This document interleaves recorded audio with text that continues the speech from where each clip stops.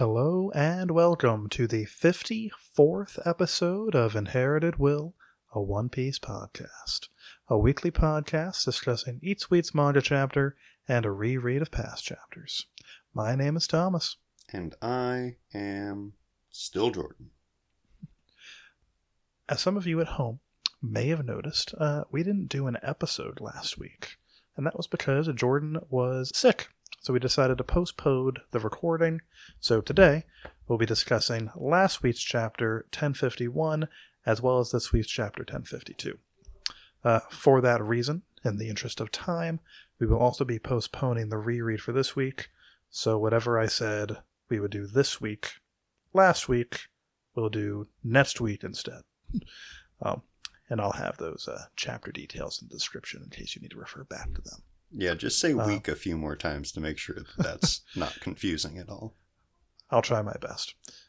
Before we get started, though, I would like to ask you to leave a review or a like, etc. on whatever your platform is. Share us around. We'd appreciate it. And as a further reminder, we would like to read comments on the show. So if you have questions or concerns, let us know. Or Jordan's going to eat your parents. We don't want that. You got a tummy ache. Yeah, I don't know how I'll find them, but it's in my wheelhouse, apparently. Believe you me, he'll find them, though. With all that out of the way, we'll be jumping right on in to chapter 1051, then later 1052.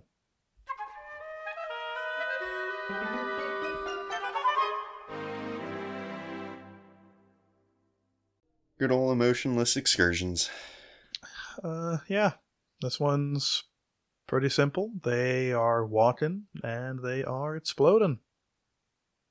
That's pretty much all there is to say. Yeah, I got nothing here. Not much of note happened on the 1051 cover page. Guess we'll jump right on into it. 1051, Shogun of Wano, Kozuki Momonosuke. Starting off in the capital, where last we checked in, Dragon Momonosuke and Denjiro and Ko had just swooped in to say, "Yo, I'm not Kaido." Still freaking out about it, though. Fortunately, from the mist emerges with a "Yo! Kinemon." There he is, not dead. Doing his signature pose. Indeed. Missed that guy. Yeah, I think that might actually be Odin's pose, but whatever. I don't see Odin here to make a complaint, so it's Kinemon's now. His inheritance, if you will. Finders keepers. Pretty much. From the mist emerges the remaining scabbards. Had 1052 not come out, I would have pointed out at this time that 2 scabbards are notably absent for mysterious reasons. I wonder where Izo and Ashura Doji are. Where could they be? Somewhere very happy, for sure. Oh, absolutely. They're in a really good spot. But in their absence, who do we got here? We've got our fishman friend, Kabumatsu, Inuarashi, Neko Mamushi, Kiku, the ninja ones, Raizo and Shinobu, for some reason. The whole gang is here. Kind of. All that can be. I suppose. Well, let's see. Kanjuro's also kicked out and or dead regardless. Izo wasn't really a member of the team in the first place. And with Ashura Doji gone, we add Shinobu. So I guess they are still down 1 member. On nuts. The Akazaya 8. It just doesn't have the same ring to it. No. I guess the people of Wano here didn't have the thought to do a quick count, but you know what? They're all drunk, so I will forgive them just this once. Yeah. Why not? Yeah, pretty much. They're all freaking out. Oh man, I thought they had died, but turns out Toki was correct about that whole prophecy business. I think they said either earlier in this chapter or maybe in the last chapter. Oh man, gotta go set up the light snails. And they are projecting this image all across the country. Ringo, Hajime, Kibi, Curry, and even Babanuki and good old Udon. They're light scrolls, not snails in this situation. Like I said, light snails. Yeah, they float away if you're not careful. Yeah, you don't see the shells on those screens there? Oh, there they Yeah, are. that's right. I knew if you would see them if you just look closely. Mm-hmm. And also in Ebisu Town, where they are the most amused out of anybody. Then we check in with our boys and girls, the Straw Hat Pirates, freaking out about the Yamato of it all. Kaido's son? Oh gosh, they say. But Yamato's a friend, not a foe, despite the horns. So don't be tricked. And they can read, so like A+ material for this crew. For sure.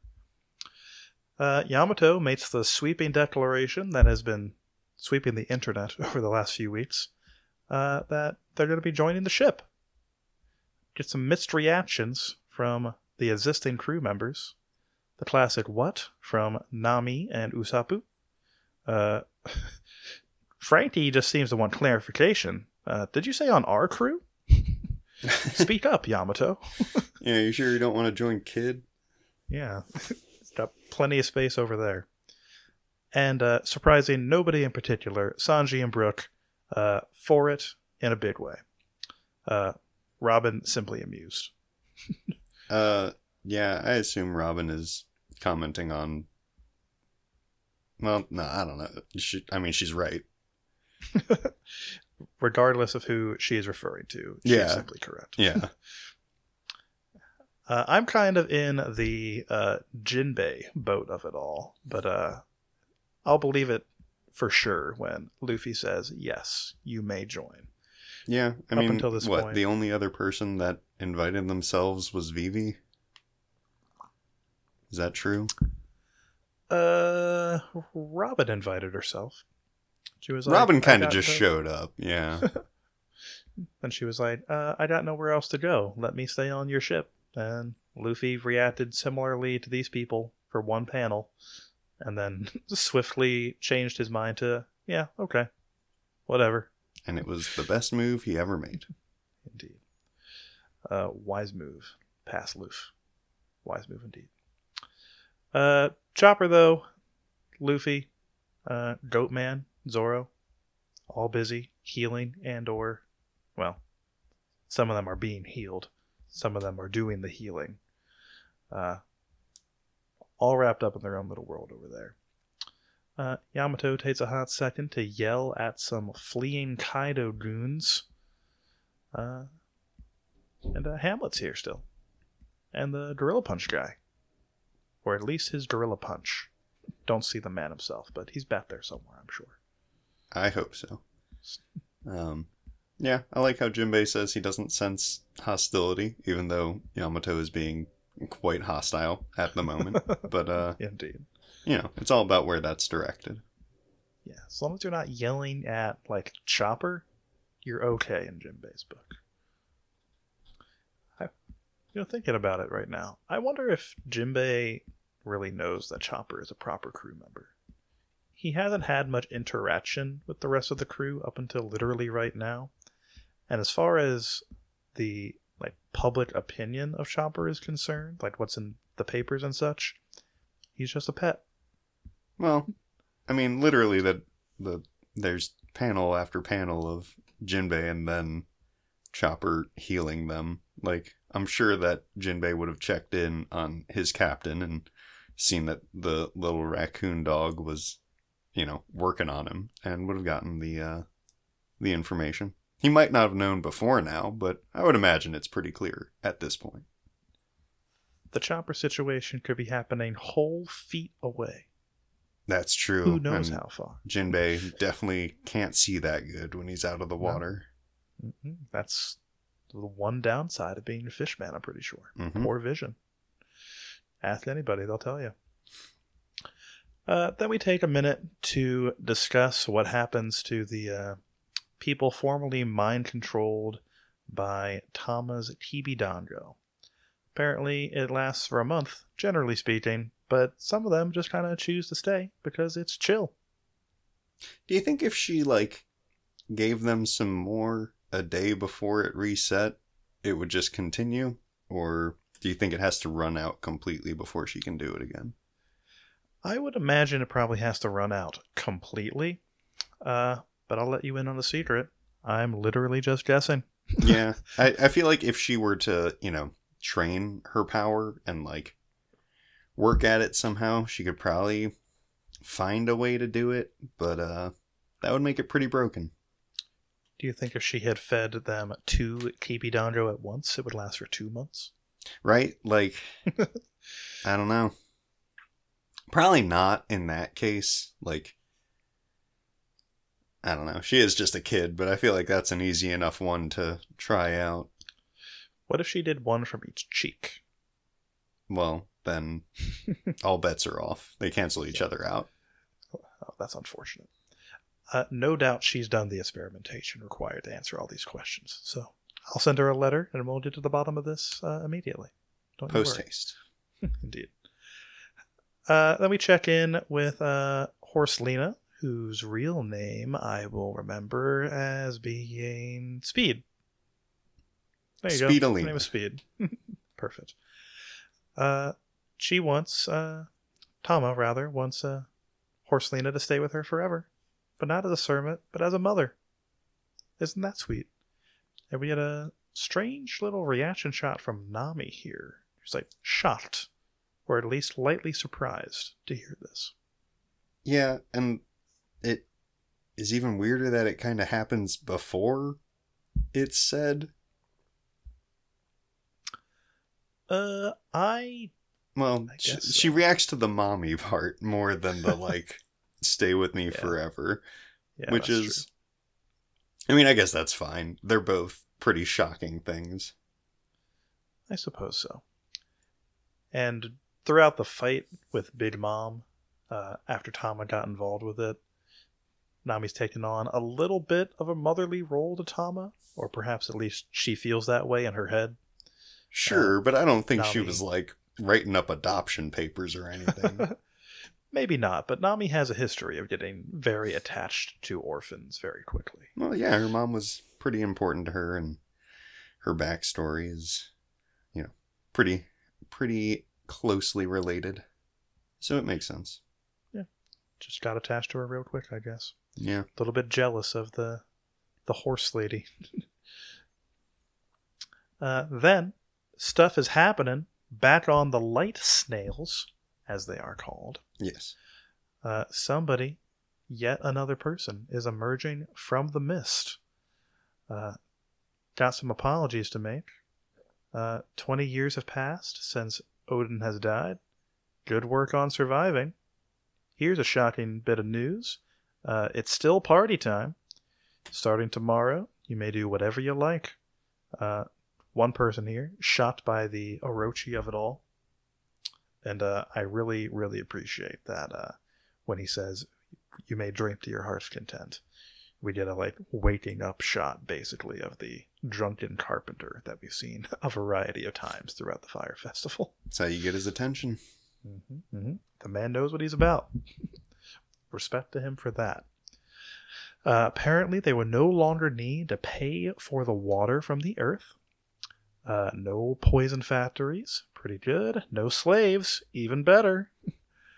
Then we get a very brief Tama flashback. It's not that brief. It's like a page and a half.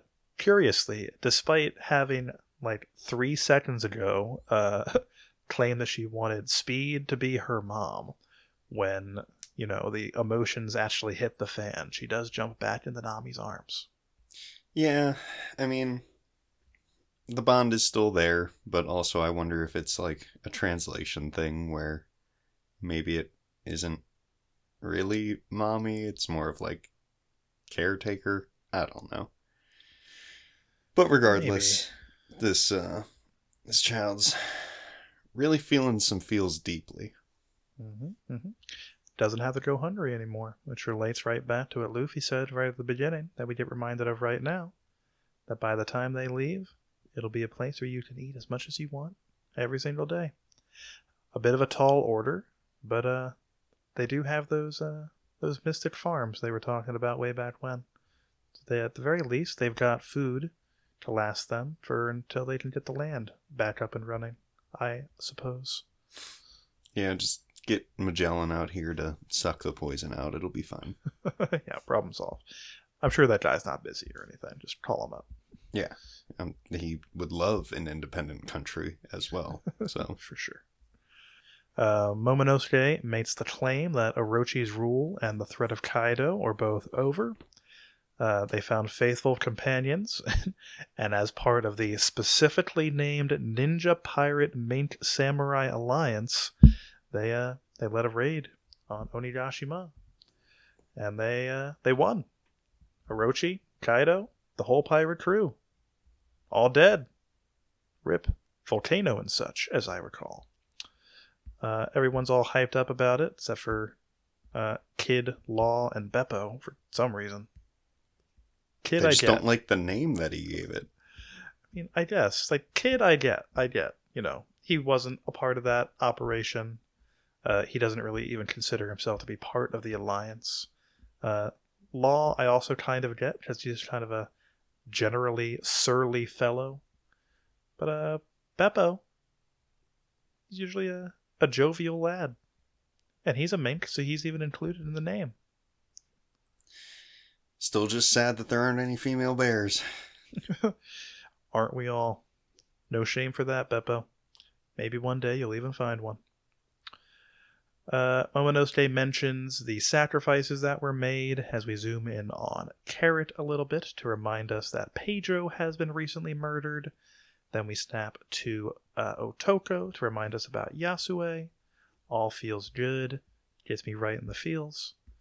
But oh no, Momonosuke, still being an 8-year-old child who's not used to giving this level of speech, run out of stuff to say.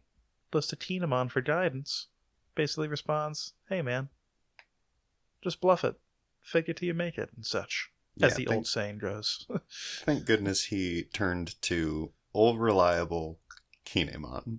Best talker of the group. I mean, at the very least, he has the greatest experience in bluffing until you win. So, that's true. I mean, he's sticking to his guns. Indeed. Good old Kinemon. Never change. Momonosuke is then inspired by Luffy's words from oh boy, when did this take place? Right before he bit Kaido, I think Luffy said this. Yep. He thinks back to that, and he finishes out the speech. My father gave me a name that means invincible. I'm going to turn this land into a paradise. Lend me your strength. I traveled here 20 years. From now on, I, Kozuki Momonosuke, will lead the land of Wano. We finally get the reveal of what he looks like in his human form. A real handsome young man. Yeah. I mean, just like Yamato, I missed the dish on the head, but you know, he's got time to make his look his own. Yeah, he'll grow into it, I'm sure. Mm-hmm. Currently not into the whole plate thing, but he'll learn. He's got retainers to point him in the right direction.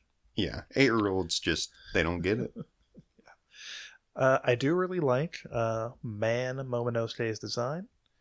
I really appreciate that he's definitely got like tinges of Odin in there, but is still recognizable as himself, for sure. Yeah, I mean, I like that he looks like he has about 20 years of hair growth. That checks out. For sure. I guess his clothes grew with him. That feels good. Well, doesn't Kinemon have that clothing thing?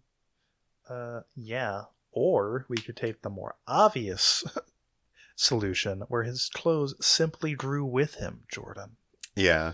Shinobu's powers are vast. Yeah. They can do many things, including grow clothes. I don't make the rules. Take it up with her. And he's also notably wielding his sword now. The one that he didn't feel as though he was worthy of back when the Enma transfer was taking place before the raid.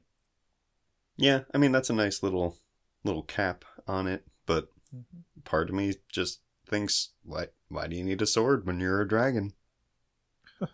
Well, he can't be a dragon all the time. He's pink. Think of what the people would say. that's a pink dragon. Exactly. I think that's, yeah, that would be devastating. Yeah.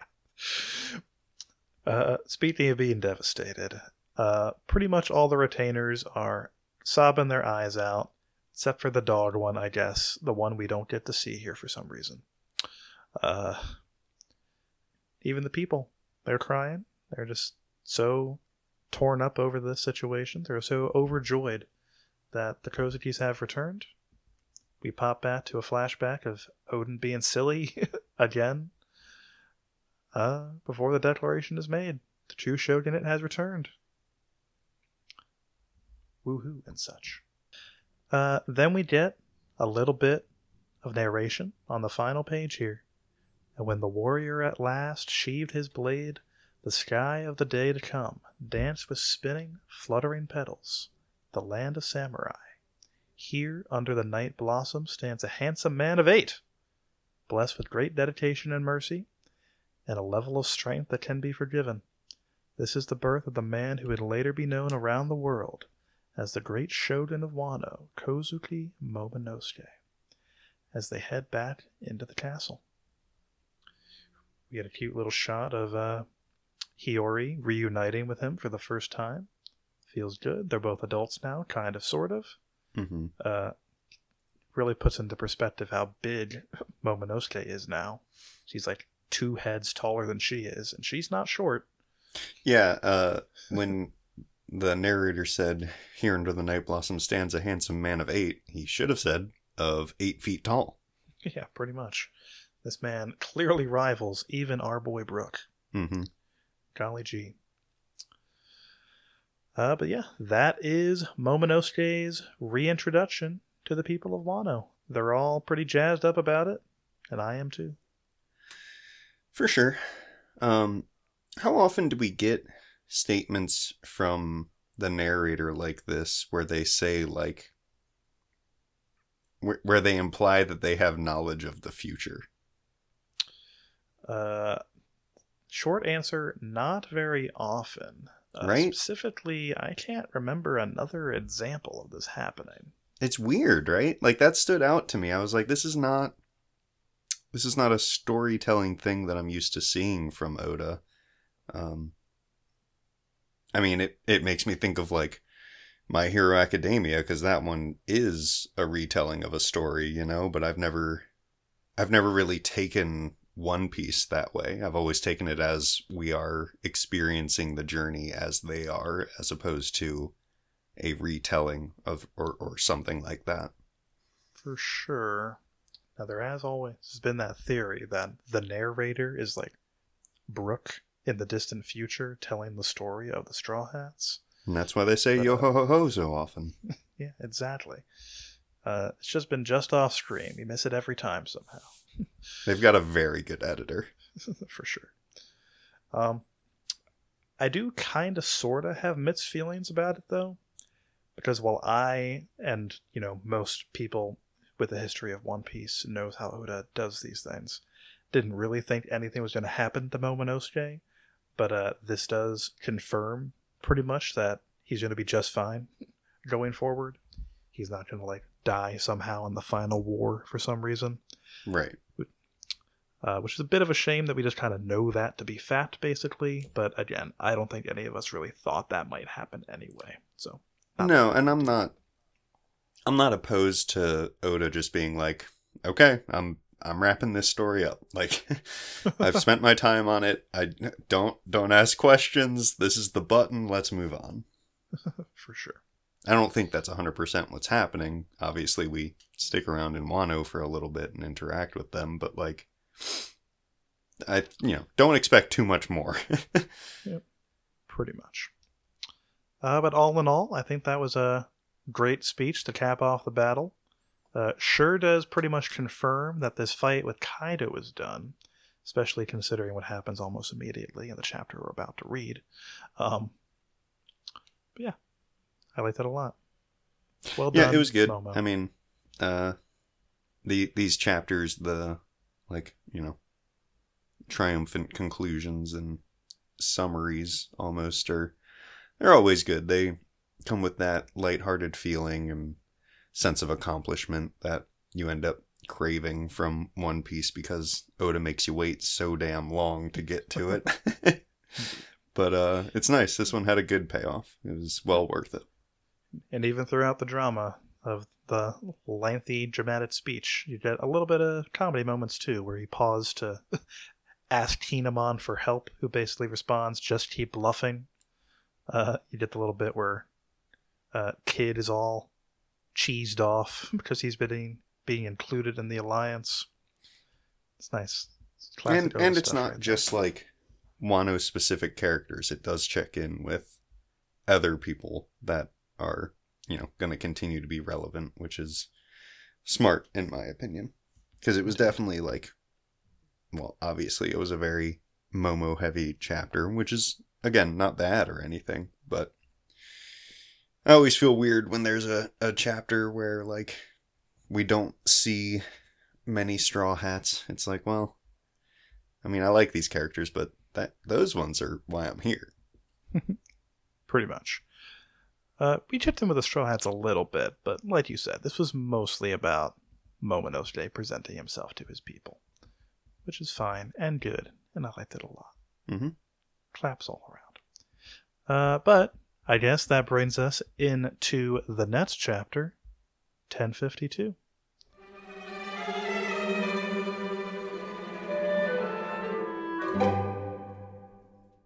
This cover chapter, slightly more interesting than the previous one. Seems there's a lad here by the name of Gangster Gastino, who for some reason has failed to escape Whole Cake. Yeah, that's fascinating to me. We don't have like a time frame. Like, we don't know if this is happening like in concert with the present, or if it's like not all that long after the actual events of Whole Cake. But in either case, Caesar, he flew away. What prevented him from just leaving?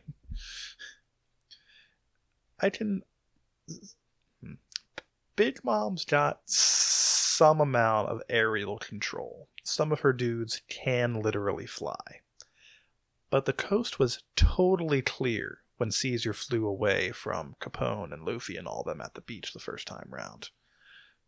So, and I can't imagine stopping him was the Big Mom Pirate's highest priority, what with the Luffy and the Cake and the Capone of it all happening.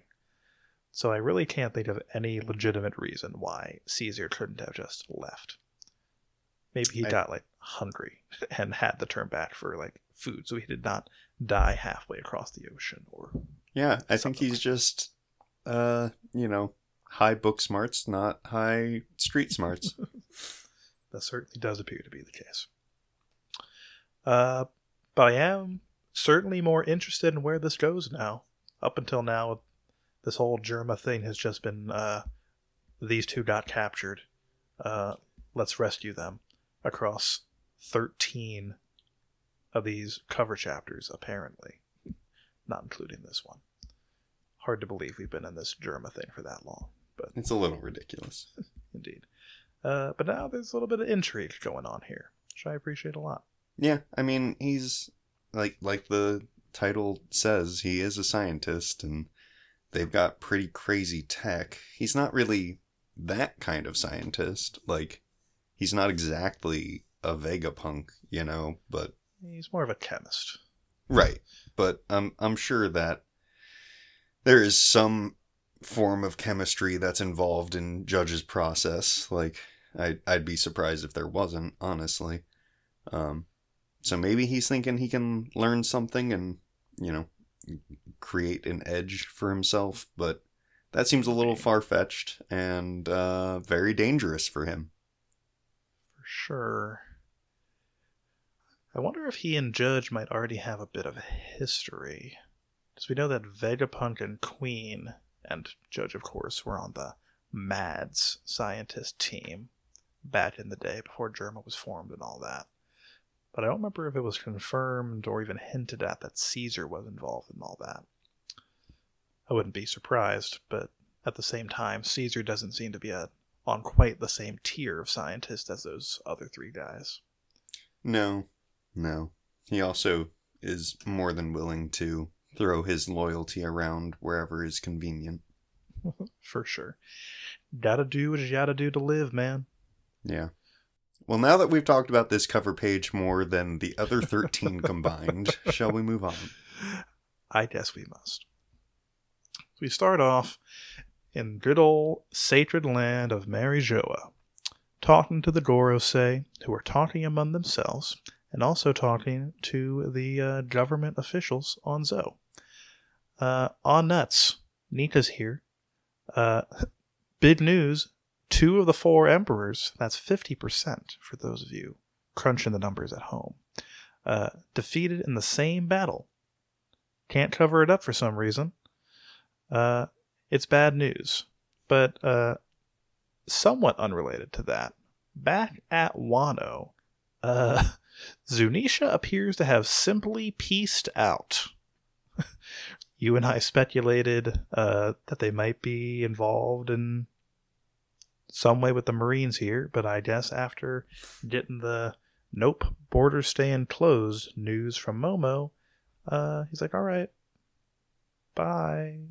Yeah, and slipped away. I don't understand this Zhao situation. Like, how did they get away so fast that, like, well, I guess it is misty, but still, it's a giant slipped away elephant. into the mist, Jordan.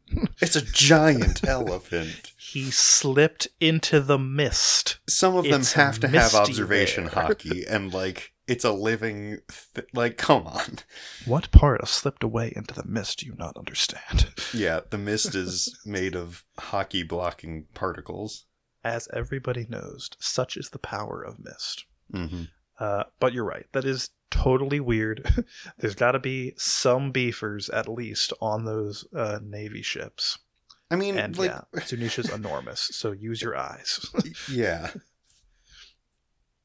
Just the fact that, like, even taking the, like, mechanics of it all out of the equation, it's weird that Zunisha showed up, was hyped up for a couple chapters. It was like the big cliffhanger of, like, one of the Gorosei chapters.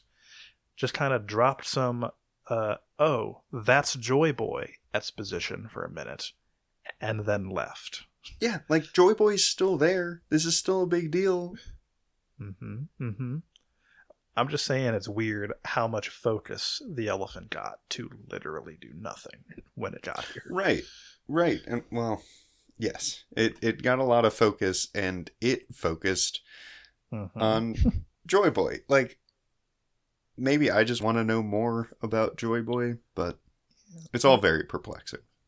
I guess Oda's idea here was to just kind of hint more at, like, the connection between Zunisha and the stuff that happened in the ancient past, with the intent to pay it off during the final war or something, I guess. But just, again, just the amount of, like, hype that he chose to, like, throw upon this elephant when it first arrived was certainly not proportionate to the amount of relevance it had in the here and now. But yeah, I have faith that maybe one day it'll pay off in some small way. We will see. For sure. Apparently, they are not opening up Wano, which for some reason makes it impregnable, even though Luffy got there by accident not all that long ago, but the man has the luck of the devil, so it's fine, I guess. I appreciate that the Gorosei is taking this as, like, a very shrewd, like, strategic tactic. Which I guess it is. An 8-year-old was just like, I'm not feeling it yet. Yeah, pretty much. We don't really know what was going through Momonosuke's head when he decided to go ahead and nix that operation. But I guess it was wise. Yeah, Well I done. think he's just overwhelmed and, kind of wants to get Wano back to a properly functioning country first. Like, they got to take care of themselves before they let other people start showing up, right? For sure. But I'm also a little bit confused about what the, like, mechanics of what opening up the country means. because the Gorosei guy down here says they are not opening up the country, therefore it will remain an impregnable fortress. When the thing about Wano is that it's at the top of a rough waterfall. So, in what way is like opening the borders, quote unquote, going to like prevent its natural barricade from being the case? Like, I could see like Zunisha coming back and like smashing something so that Wano is like at sea level, but what does that have to do with this man's perception of what opening the borders means? Yeah, I mean, You know what maybe I'm he saying? wanted a giant elevator like they have at Marijoa, but, like, I don't even know why they want the country to be open, necessarily. Like, what do they care? Right? Like, Well, at a guess, it probably has something to do with whatever Kaido was here for in the first place. well, Which we sure, still but, don't like, again, what do they care if it's open or not?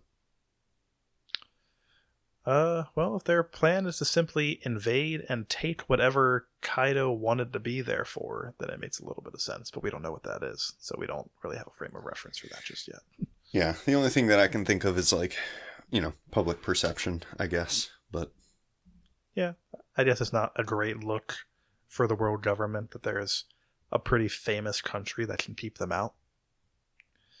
It's like a And it bad wouldn't showing. look good for them to just march on in there and be like, well, we're bigger than you, so listen to us. It's kind of their MO, though, but I suppose It is, not. but they don't like to tout that. They're big liars. Yeah, they like to be like the heads of justice. So, yeah, that all makes sense. We're keeping our eyes on you, Gorosei, so don't try any funny business. Except for immediately, because we're not quite done with them yet. Yeah. They're talking about that. They're like, hey, because the borders aren't open, we have no means of sending in a major force. Whatever you say, dude. But you, CP0 guy who fled a few chapters ago, surely you will at least bring back Nico Robin like we told you to, right? And the dude's a little bit panicky, but he does agree to do this.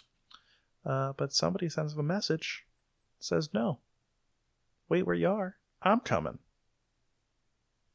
I wonder who that could be. Definitely not someone with a color and an animal in their name. No. That's ridiculous. I'm not sure where you got that idea, but you take that out of your brain immediately, put it on the floor, smash it with a hammer. Just seems Not like gonna Oda's happen. style to pick a random color and a random animal and name a new character after him. You know, It's the teal grasshopper. Yep, it's gonna be Philip the Pink Badger. Okay, I like it. There We go. can do this. We could write One Piece is pretty much Mhm, what I'm getting mhm. at. Then we pop back to the mainland, back onto Onigashima, where we check in with some dudes who have been missing for a few chapters now. Drake and Hawkins. There they are. Hawkins has some words. He wants Drake to admit that he's in the Navy. Drake doesn't, which just the way he says it pretty much confirms that it is true, but whatever, I guess. He pleads the fifth. Yeah, which, makes you look Is pretty admitting sus, guilt, but yes. yeah, for sure. And then Hawkins dies. Yeah, he sure does, huh? Like, he goes through some, whatever, talking about why he joined Kaido, yada yada, and then he just fucking beefs it. Yeah. And I do like we get a little bit more characterization and insight into his way of thinking before he eats it.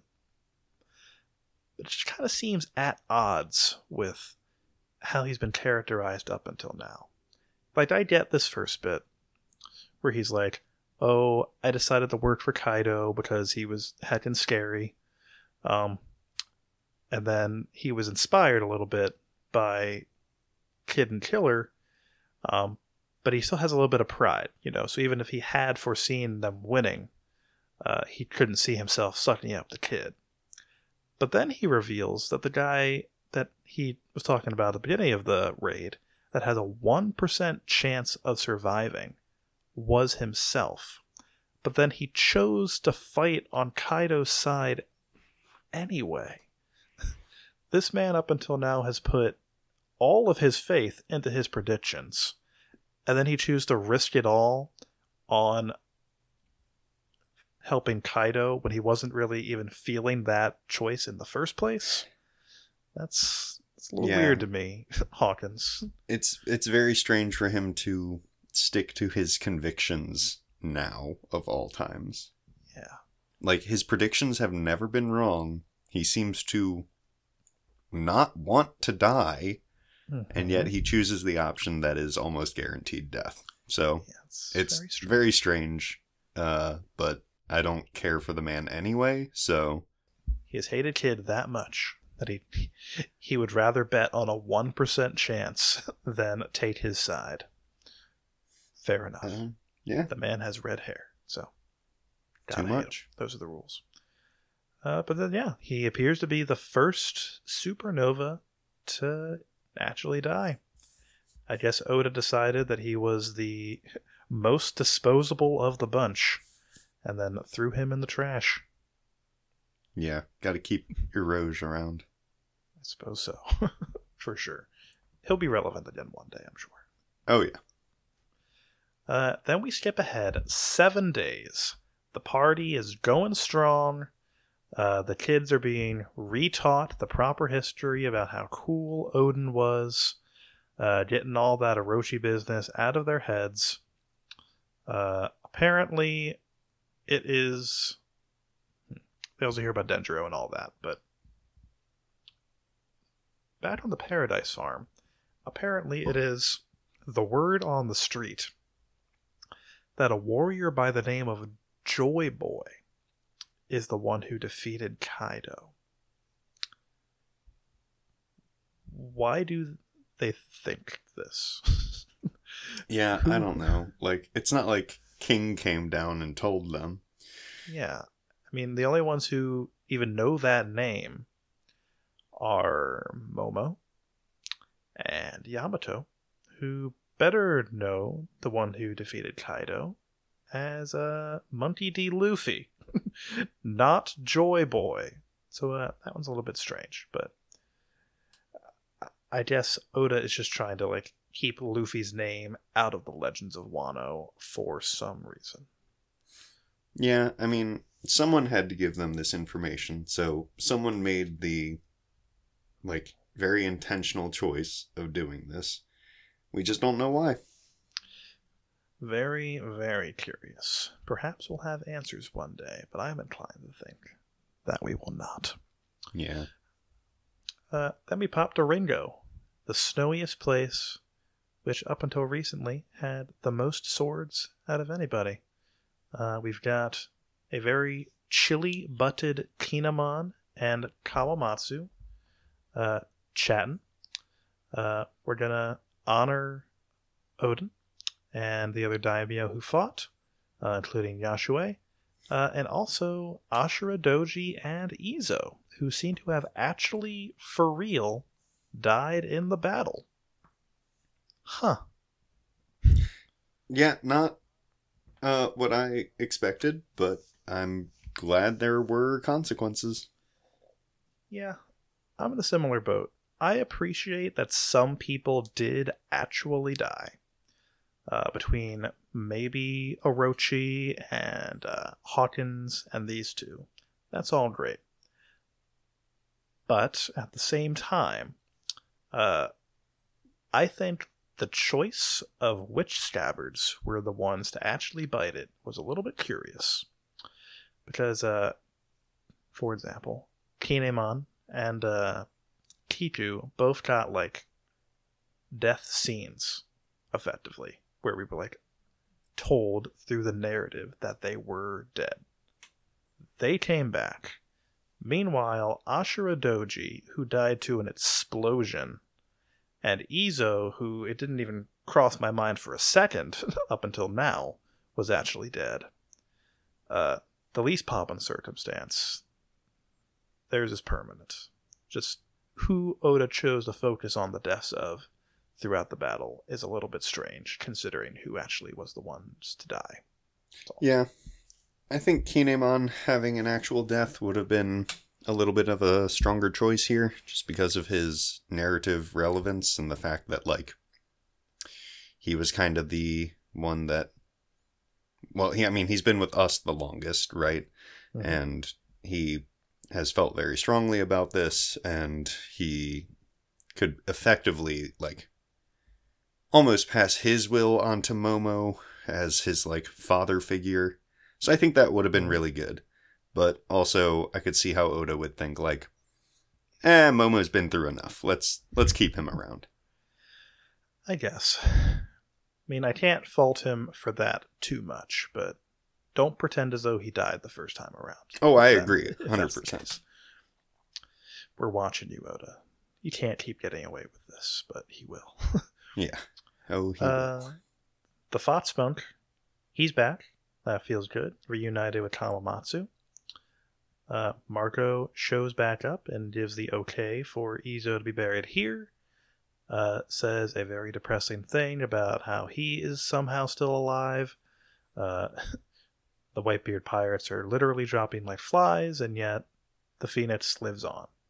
Yeah, I have a feeling Marco's going to be saying this for a long time. I'm not sure how many more Whitebeard pirates there are. An indeterminate number of them died to Whitebeard in the Payback War. Weevil's been taking them out. Like I said, died to Whitebeard in the Payback War. Yeah. Yeah. I mean, I'm sure Vista's still out there kicking. That guy's cool as heck. I mean, he certainly does have a mustache. I'll give you that much. Mm-hmm. Yeah. I'm sure he's not literally the last one, or it would be stated here, but can't imagine there's too many more. Yeah, certainly not many of the well-known high-ranking lads. Mm-hmm. Meanwhile, the two samurai chilling here, a little bit bummed out about how they get to live while the couple of their allies died. Harkening back to the age-old argument of the samurai about dying in battle being honorable and all that stuff. In contrast to Usopp's opinion, where, live, yo. Pretty much. Yeah, I guess Kinemon will give that a try for a little bit, see how he feels about it. Guess so. Then, back at the Flower Capital main castle. Seems that some lads are waking up. Another lad is getting drop-kicked by his sister, just like old times, but it's fine because it does not hurt. I mean, why would it? Yeah, pretty much. Yeah, Luffy and Zoro are awoke. One yells for meat, one yells for booze, with a considerable gap between the letters and the exclamation points in the Viz translation for some reason. Yeah, that is weird. Yeah. Gotta fill the speech bubbles. Yeah, it's off-center too. Yeah, I don't know. I don't like it. Not sure. I wish you did not point that out to me. I will also point out that Zoro's also got a line going down the center of his face because of the crease in the page for some reason. Yeah, that doesn't happen often, but it does happen here. Mm-hmm. It's not even right down the center of his face. It's right next to his nose. Bummer. Yeah, I'm sad. But they're all happy and cheering. Momonosuke is even bigger compared to Hiyori than he was before. But they're all real pleased that these two have awoken. I like this little comedy bit here where they both turn and look at Momonosuke announcing about the speech. They just go right back to what they're doing because they don't recognize this man. And then are shocked when they find out that it's Momonosuke. They were quite annoyed. Ready to throw down, probably, but all is well. I also really like that probably Luffy's first reaction is, you're an adult now, let's punch you and see how it feels. Momonosuke doesn't want that, though. He's not into it. Well, I mean, Luffy's got that one brain cell and it's pretty busy eating. Yeah, fair enough. We finally got it over with. I think we probably all saw it coming. The adult Momonosuke groping Nami and getting punched off of her because he's an adult now. Saw it coming a mile away. Mildly amused. We can move on. I do like that Zoro and Luffy are like, yeah, okay, I guess he is tougher. Because they've both taken Nami's punches and have very much not enjoyed them in the past. Indeed. Well done, Oda. And I do appreciate, to a certain extent, just how heckin' pleased both Sanji and Brook are about this justice over this perceived slight to their honor from like 300 chapters ago. Yeah, these fuckers will remember anything perverted, apparently. Indeed. Doesn't matter what it is, they will hold a grudge for however long they have to. 20 years, I bet. Indeed. And then, like you mentioned before, Yamato's putting plates on his head. Probably my favorite panel of the past 2 chapters, honestly. Like, I mean, for sure, I agree with you. But has that really been a plate on Odin's head all this time? I don't think it's been a plate. I think it just looks like one. And this is, like, she probably picks up, serving trays and,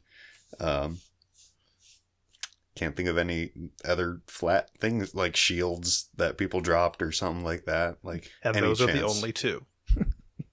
Yeah, I was going to say, like, a dartboard, but I don't think that fits in the One Piece universe. You're thinking of Sanji's eyebrows, and those won't fit. They're too small. Correct. Let's see here. Yamato gives Momonosuke a few pats. Be grateful to your parents for your sturdy body. Good for you and such. Then we get a little bit of a tidbit about Yamato here, and just kind of the people of Wano in general. Apparently, when you make a prayer, when you pray to the gods of Wano for something, it's customary to deprive yourself until it comes true.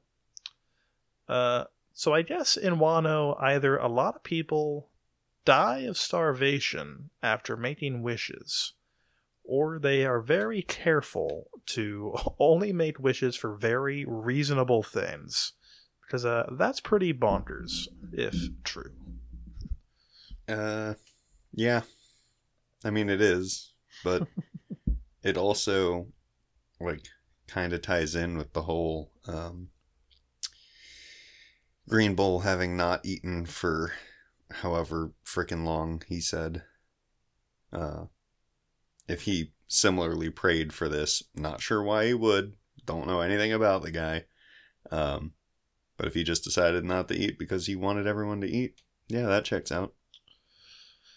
I suppose that's true. I have a separate theory about Green Bull's fasting situation, but we'll cover that when we get to the end of the chapter, I think. Let's see here. We get...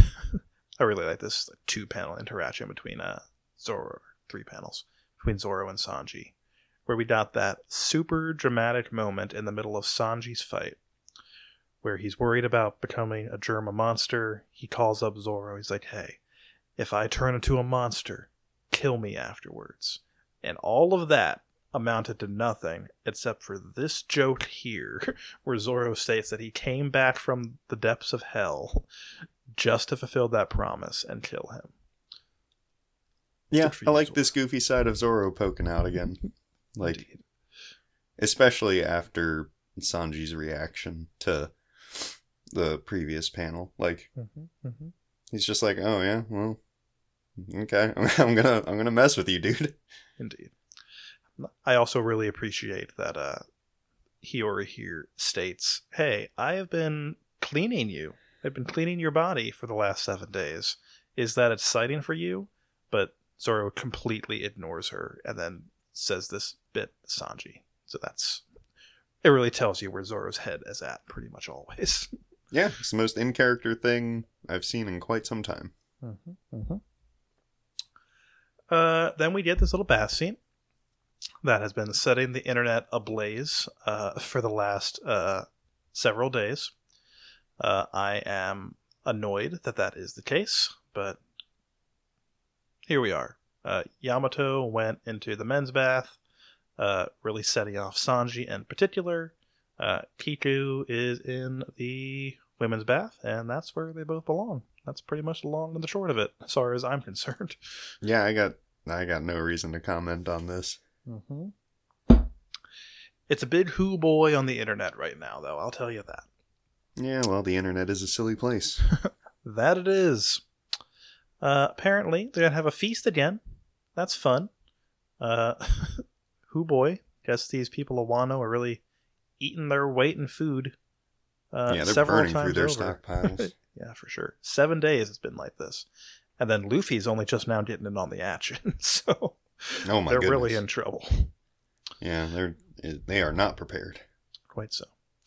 Then we pop on out to the port, where we see the ships of Luff and Kid and Law, all side by side, after having been repaired by Frankie and company. We get a very chill panel of Usopp taking a swig of coffee or something that I really like. He looks so gosh darn pleased. Yeah, he's so satisfied. You got the General Frankie, the Frankie Shogun in the background too, which is really impressive. Beppo, understandable, but even Kid, or Killer, whichever one he is, really impressed by the Frankie Shogun. I like it a lot. Yeah. I mean, Killer sees his boss, make these crude robots sometimes, and now he sees that Frankie just, has one that he keeps in mint condition all the time. I can understand being amazed by the difference between that. A professional's work versus an amateur's. Basically, yes. Indeed. And then those two other guys over there are impressed too, I guess. Yeah, whatever. Kid, who is nearby, doesn't want Killer and Co. to get too chummy with him. Because I don't know how it's gonna leak, says Kid, but it's gonna. And they'll be talking about replacements for the 4 emperors. Nuts. Law agrees, just because it's good that they can't see us from the outside, but that means that we can't see what's going on in the outside either. Beppo and Co. all hyped up about the potential numbers, and who should show up, topical as ever, but Apu, and that one number that's still kicking. Yep, thank goodness. Really glad that guy's sticking around. Apu is here to say, now I don't know how this information got out, but heck, it did. But I have the bounties right now. Throws down the paper.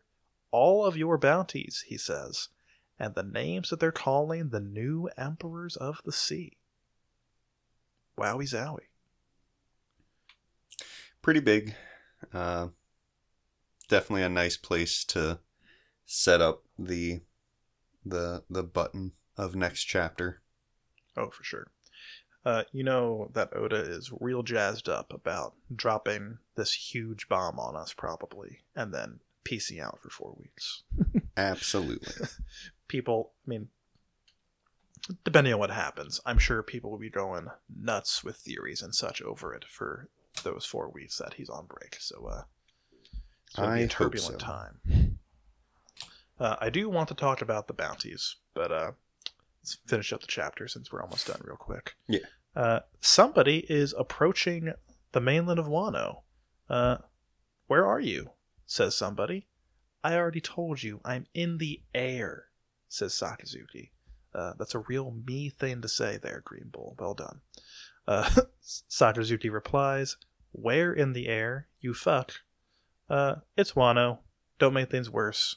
But he knows, so he shouldn't worry. It's fine. I see no situation where this goes poorly for Akainu. It's going to be great. So apparently Green Bull is basically there.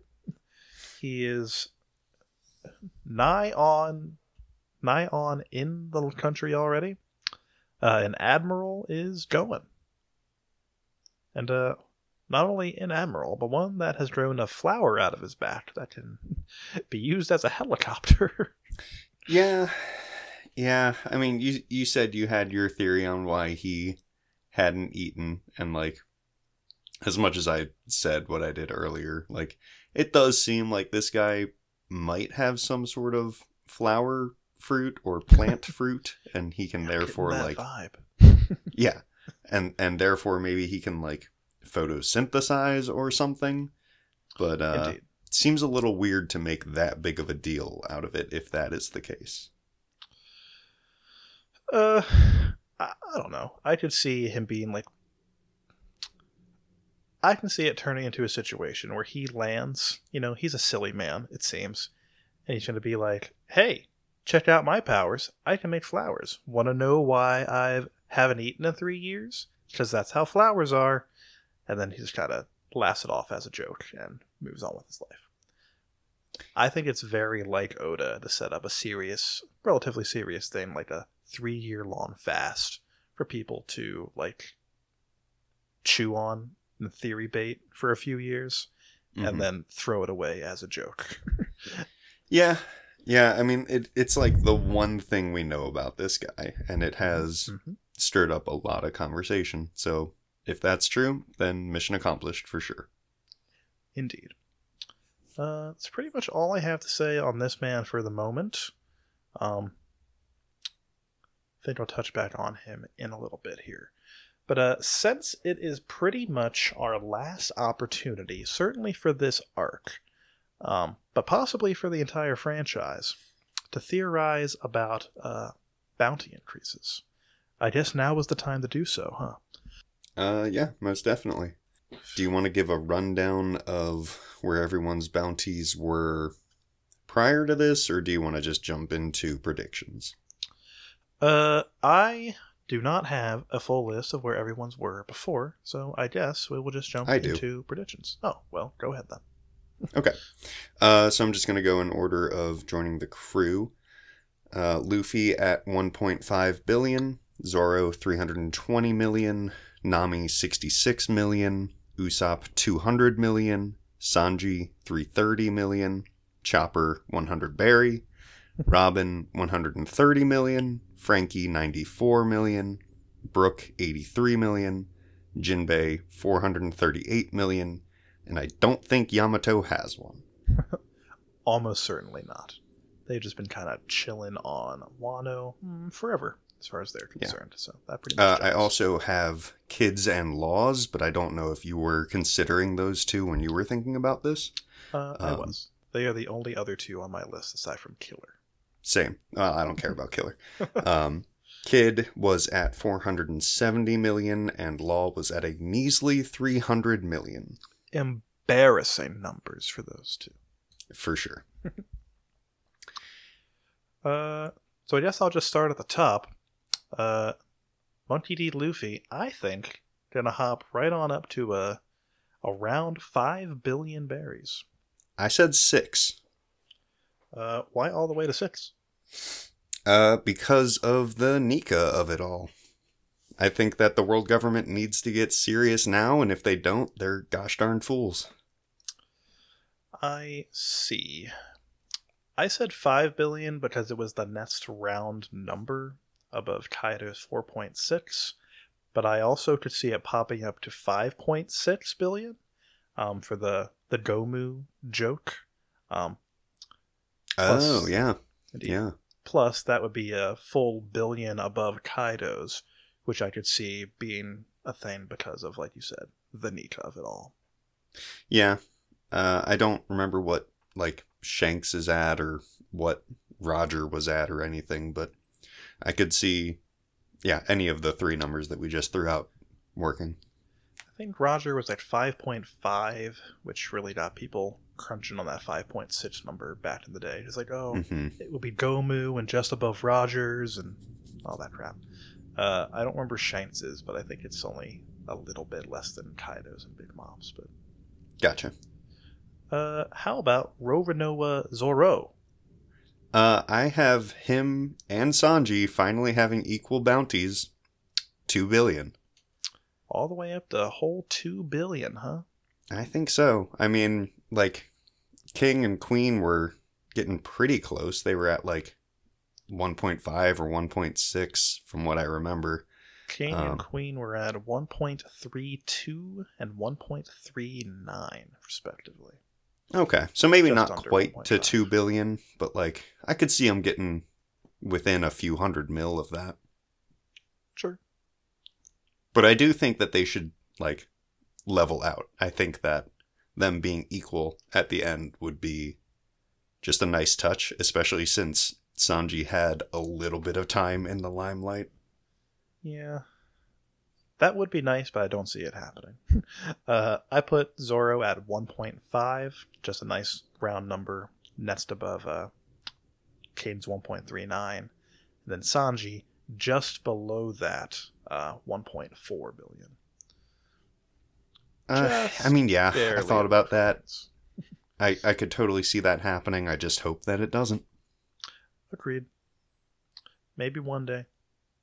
I mean, we don't even know for sure if these are going to be like their final numbers, but I mean, what Right. else is going to happen throughout the franchise that might make their bounties go up? You know, we're going into the final saga or whatever pretty soon, and It would feel probably weird to get an update in the middle of that. Yeah, I mean that's where like taking down the world government or whatever. So like, who's going to put a bounty on their head? Right? And it's not like Dragon necessarily has a bounty, right? Like, it's just, number one criminal or whatever. Like, Right. you reach a point. People assume that he's got literally the highest bounty, but that's literally just an assumption. Right. What you got for Nami? Nami, I put at 420 million. Oh, I only put her at like 350. I gave her a big boost because of the probable credit for Ulti. I think I put her just above Ulti. What was that? Ulti bounty. It is a whopping 400 million. So her having less than the one she technically defeated doesn't quite sit right with me. Yeah, it's the technicality of it that got me, but I guess I have to take into account that Apu is the one reporting this, so like, Indeed. that does change things. Even the stuff he wasn't there for. Yeah, that's real weird. Indeed. I mean, like, the bounties are being decided by the world government.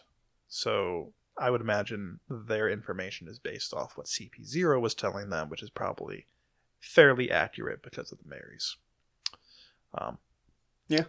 So in that sense, maybe considering that Zeus was the one that technically took down Ulti, I could see a possibility where Big Mom gets full credit for that, and thus her bounty does not go up all that much. Yeah, I could see that for sure. How about Usopp?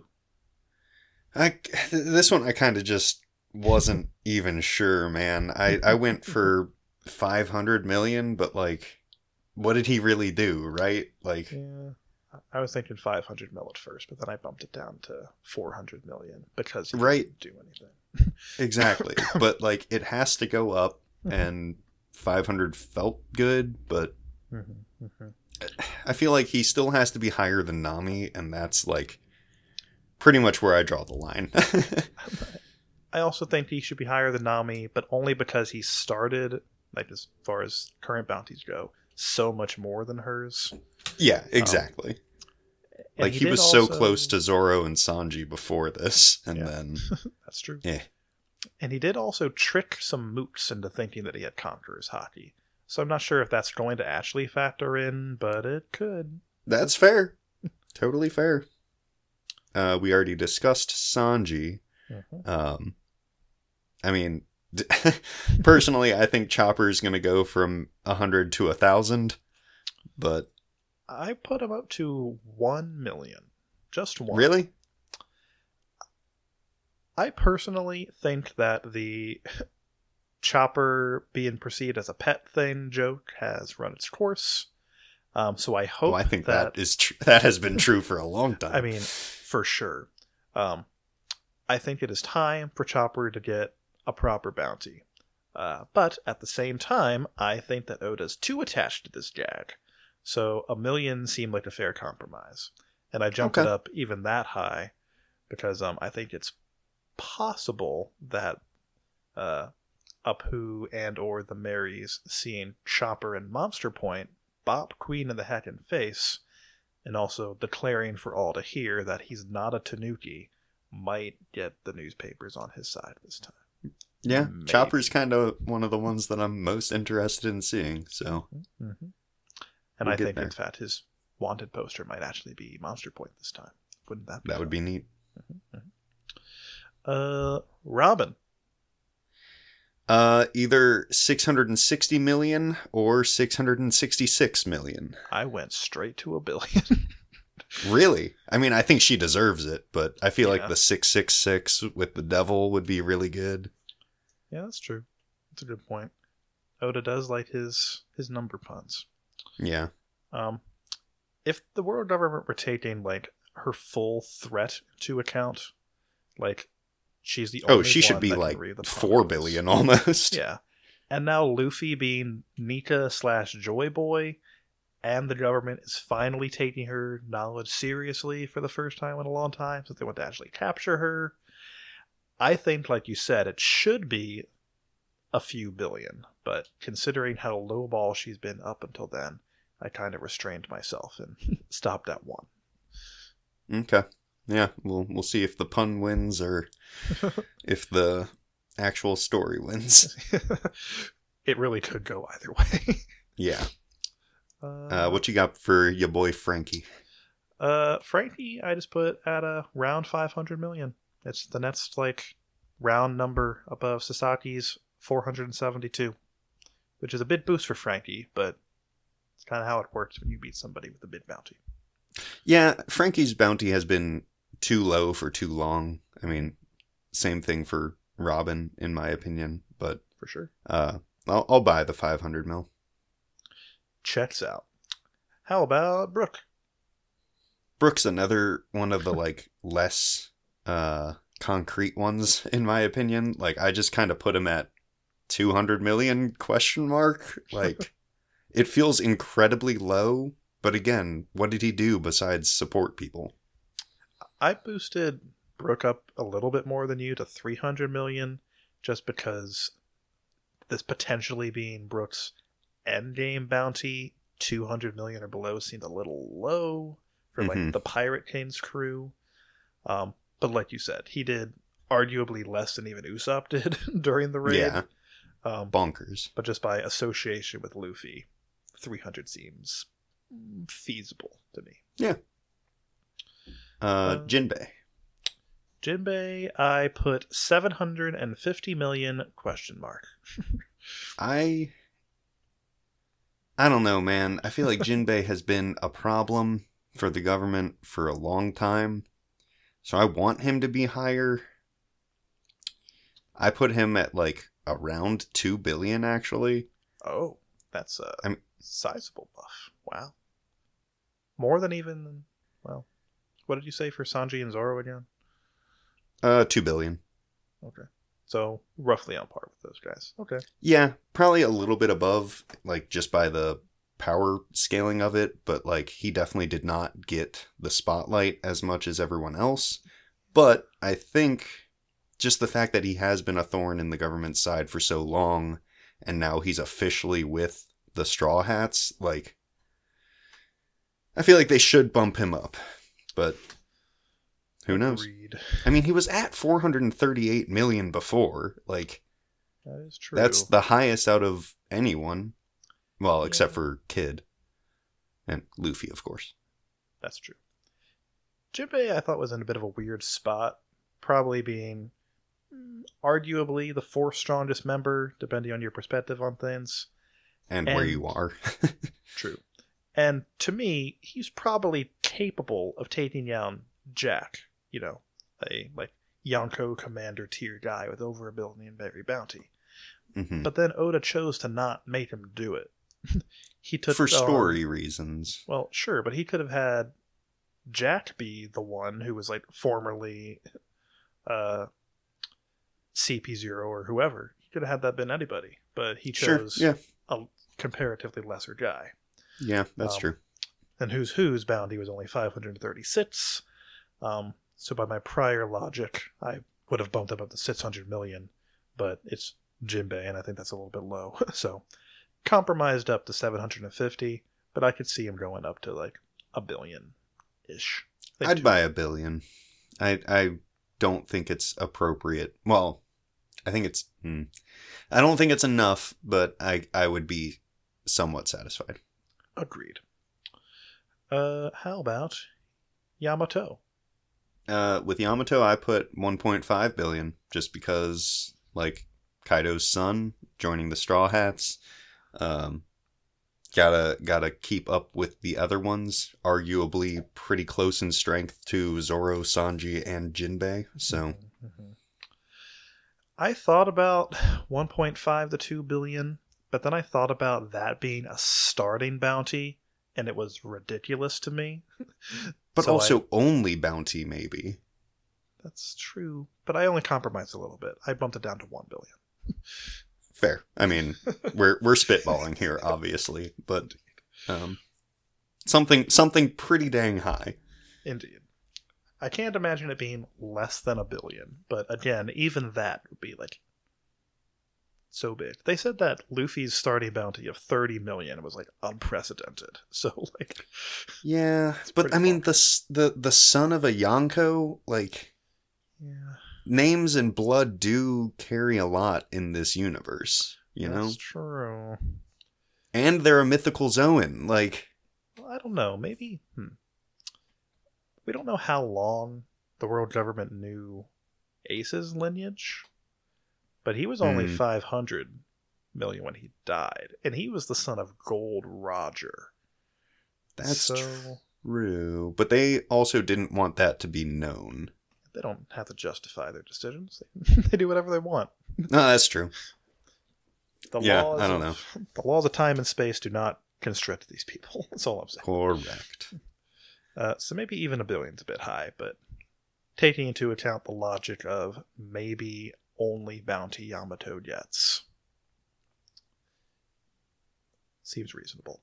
We also don't know for sure if Yamato is really leaving Wano. I mean, they're saying that they're going to, but Luffy has not given the official okay on that yet, so we'll see how that I don't see why he would say no unless he's like, you gotta be here to help Momo, but Momo has plenty of help, so...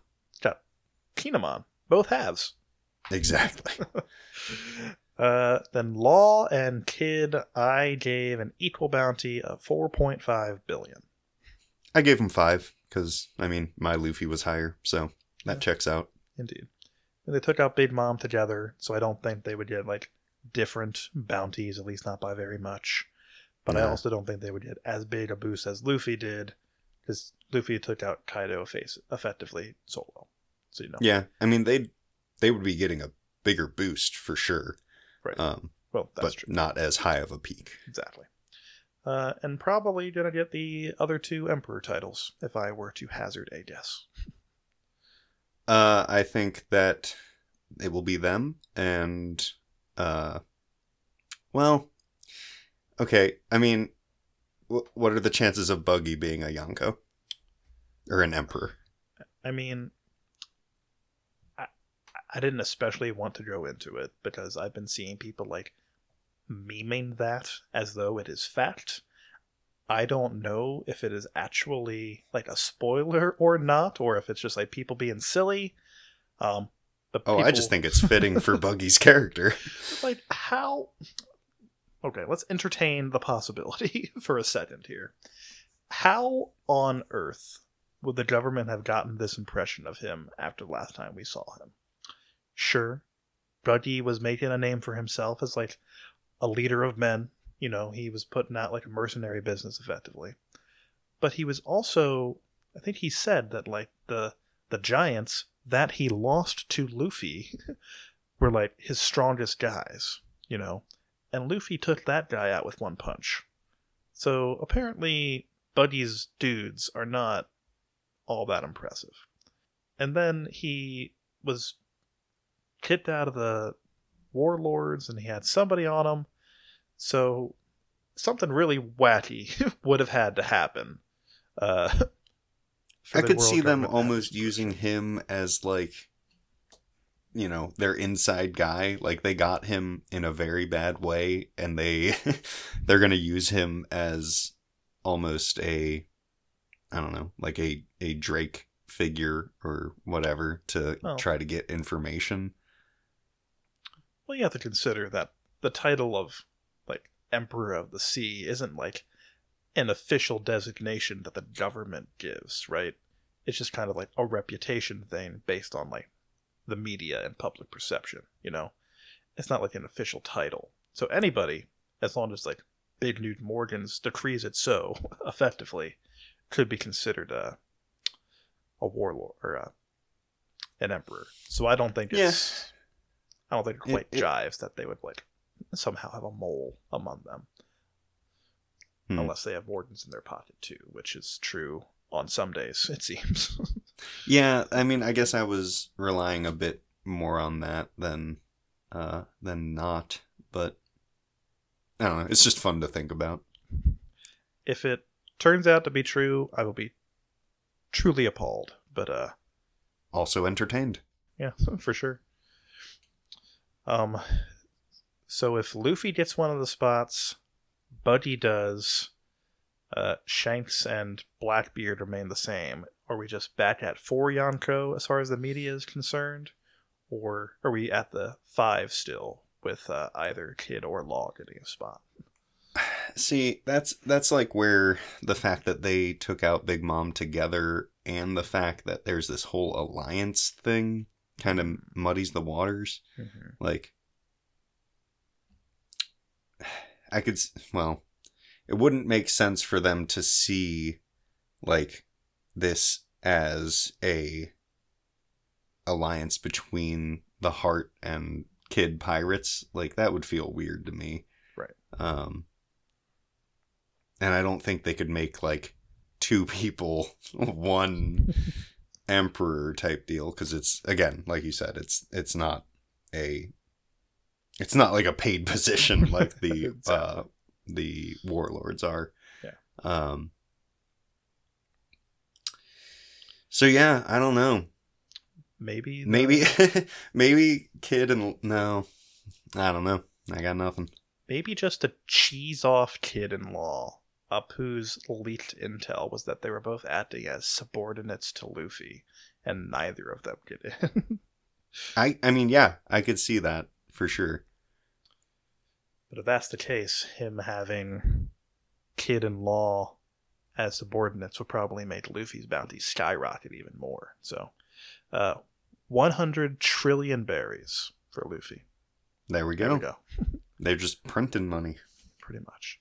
I also put Killer at 500 million, but I do not have an explanation typed out here, so we'll just take that as fact. There you go. Sure. Works for me. Sounds too high, but I mean, he did some stuff, so. He sure did.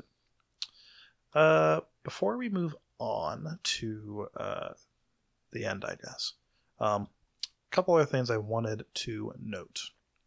Couldn't help but notice how Robin is the only Straw Hat totally absent in this entire chapter. After it's mentioned at the beginning of the chapter that the Gorosei still want her, you know.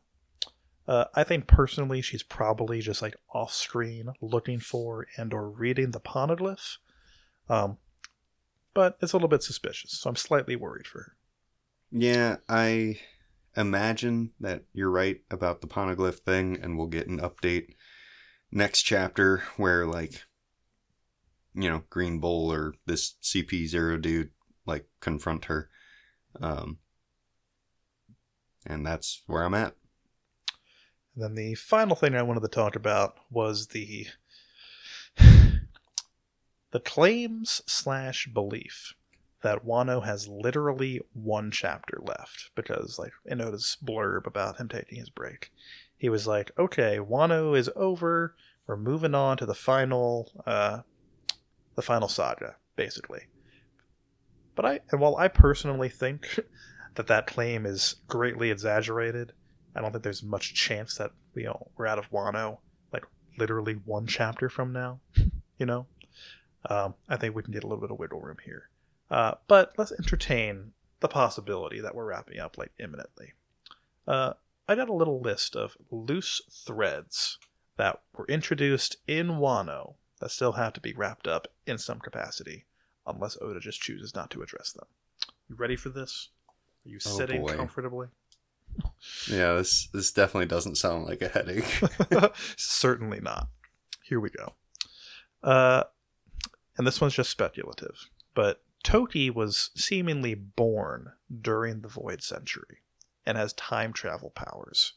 So I would not be surprised if something to do with the Void Century was literally written in Odin's journal.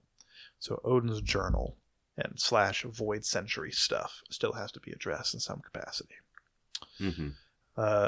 Kaido's road poneglyph and probably his other road poneglyphs, Robin-related things for sure.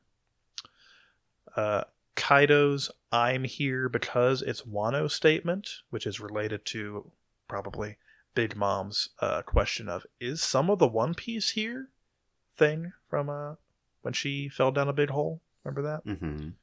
Mm-hmm. It's not happening right this second, but eventually Wano's borders do have to be opened, according to Momonosuke and the big elephant. I also guess that Big Mom's crew just kind of left. Yeah, I don't want to get into that.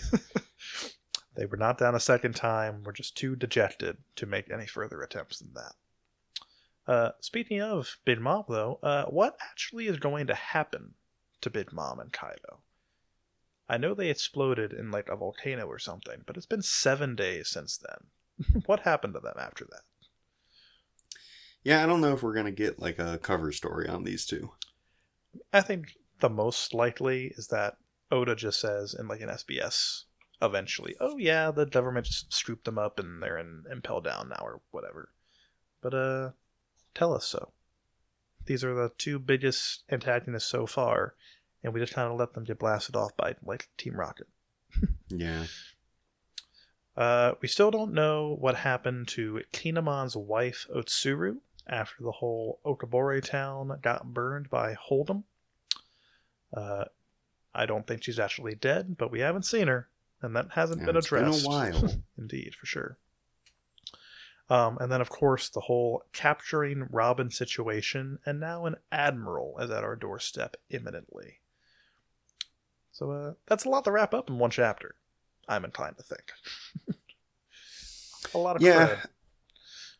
I mean, the fact that the people were talking about Joy Boy already having left the island, like, I mean, again, where are they getting this information? What do they know? Mm-hmm. But that makes me say, like, yeah, the crew's probably leaving, but we'll stick around and, I mean, hopefully tie up some of these loose ends. That'd be great. Mm-hmm. Mm-hmm.